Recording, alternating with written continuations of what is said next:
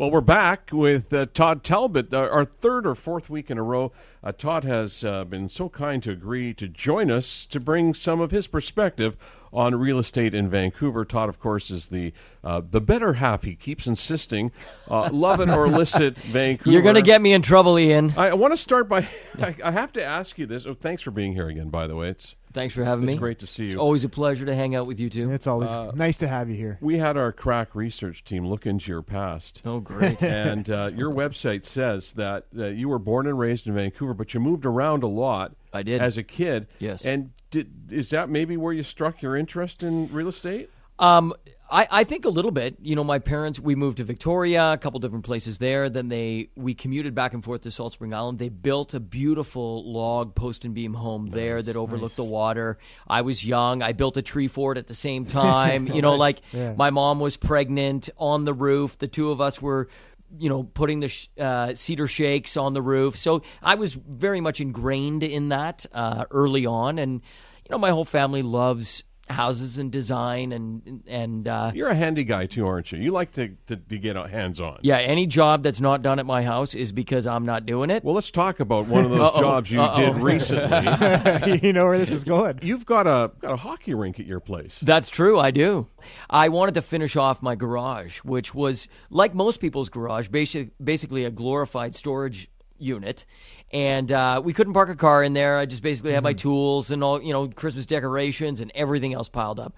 But I was determined to not only be able to park a car in there, but also create a play space for my kids. My kids are 4 and 6.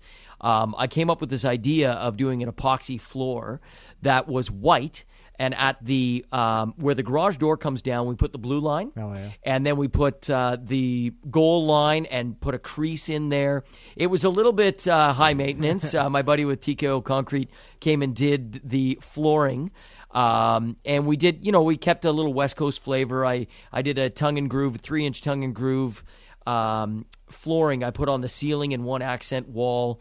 Put a lot of storage, making sure I could take everything off the ground. And I didn't actually realize how much usable space was in the garage and how much my kids loved playing out there. I mean, it rains a lot here, and that became the playroom. They use their scooters, their bikes. We play hockey. It's a pretty true-to-life replica. It actually does. You can go to my website, toddtalbot.ca, and check out some photos. Also, there's an article coming out in Haas Magazine that I write for that kind of profiles the whole journey and how we did certain things. It actually turned out even better than I had anticipated. Yeah. One day, John and I would love to come and have some hockey. Yeah. Who's playing goal? Who's in goal? I'll play goal. I think Ian's in goal. I play D and I try to play a bit of forward, but never in net. No. Perfect. Game on. Game on, boys. Right. We got to talk about some real estate here. Okay, let's do it. And one of the biggest questions that seems to come up all the time is, how do real estate commissions work? And more importantly, perhaps, because some are higher and some are lower, are they negotiable? So you said this conversation comes up a lot. I'd actually disagree with you. Oh, okay. I'd say that this conversation doesn't come up enough. Ah. I think that there's a lot of mystery around commission, and people are scared to talk about it. The fact is that commission is set and is negotiable. Commission is set by an individual realtor and is negotiable. That's the bottom line. And it is based on their business model. It's based on the services that they offer.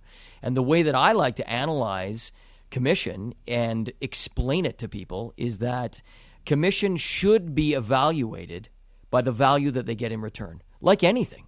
But that doesn't happen. No? No, if you look at the model of commissions today, yes. Let's say if we have a working model of 7% on the first 100,000, yes. 2.5% on the remainder, yes. and houses are selling for 3-4. We're told that $4 million is going to be the norm very soon, right? And a real estate agent works for about 4 to 6 hours on that property. They're making way too much money, and that's why I would argue maybe you should be negotiating. Absolutely, but that goes back to my point. Your commission is negotiable, and you need to have that conversation with whoever you're hiring to make that transaction. And I've been in an agent client relationship. It's not just around real estate. It can be as an actor. Sure. You know, there are definitely circumstances where you need to identify. Now, you might have a relationship with an agent, and it might be a one-off situation. They might sell that property in a week, and you're absolutely right. The economics of that relationship might be out of whack.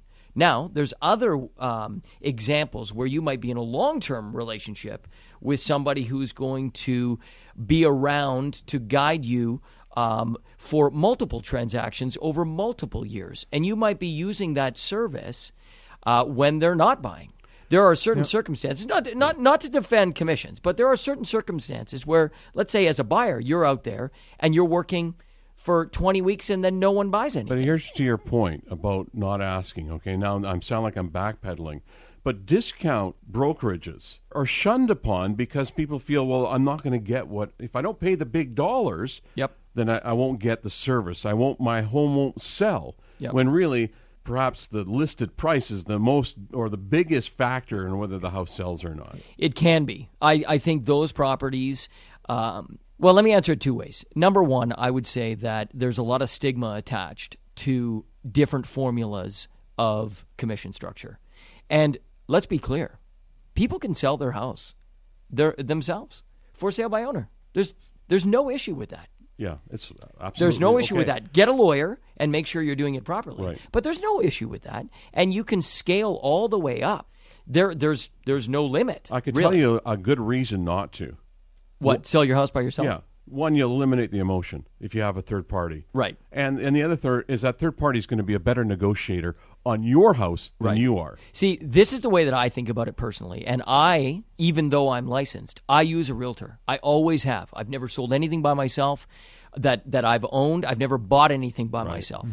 And the reason that I do that is I believe that with somebody negotiating for me, and if that person can either save me the equivalent or more than their commission, then that's total value. And conversely, when you're buying, if they can negotiate a better price. So, it does boil down to value. And you need to be able to have that conversation up front. You need to be able to put all the cards on the table. And a homeowner or a buyer needs to be able to evaluate and see if they think that there's value there. So, in Ontario, we before I left, there was a site that was just created called FeeDuck. So what this does is basically it's called the Uber of this idea anyway. Right. So basically, you post your listing, you post what price you want, and you get realtors to go onto this site, and realtors bid for your listing with their commission price. So you say you want 2.5%. You post that on, some realtors will go at 2.37 or something. And so this idea of a website that's been created to kind of lower commission fees is FeeDuck is the name of this website. Have you heard of anything like that out here, and are you familiar with it? I'm familiar with FeeDuck. Actually, someone shared that with me a few months ago. My personal opinion about that is I would ask myself, do I want to hire somebody that I'm entrusting a multi-million-dollar transaction to somebody who's willing, purely on the basis of their negotiating the fee down? We gotta wrap it up. We got to wrap it up. We're just getting to the core of this. Takeaway message is that real estate commissions are negotiable. Absolutely. Ask the questions before you sign the documents. Absolutely. And get it in writing. Todd Talbot from Love It or List It Vancouver is our regular guest on Vancouver Real Estate Today. My name is Ian Power, here with John Meyer, and we'll be back in just a moment on News Talk 980 CKNW.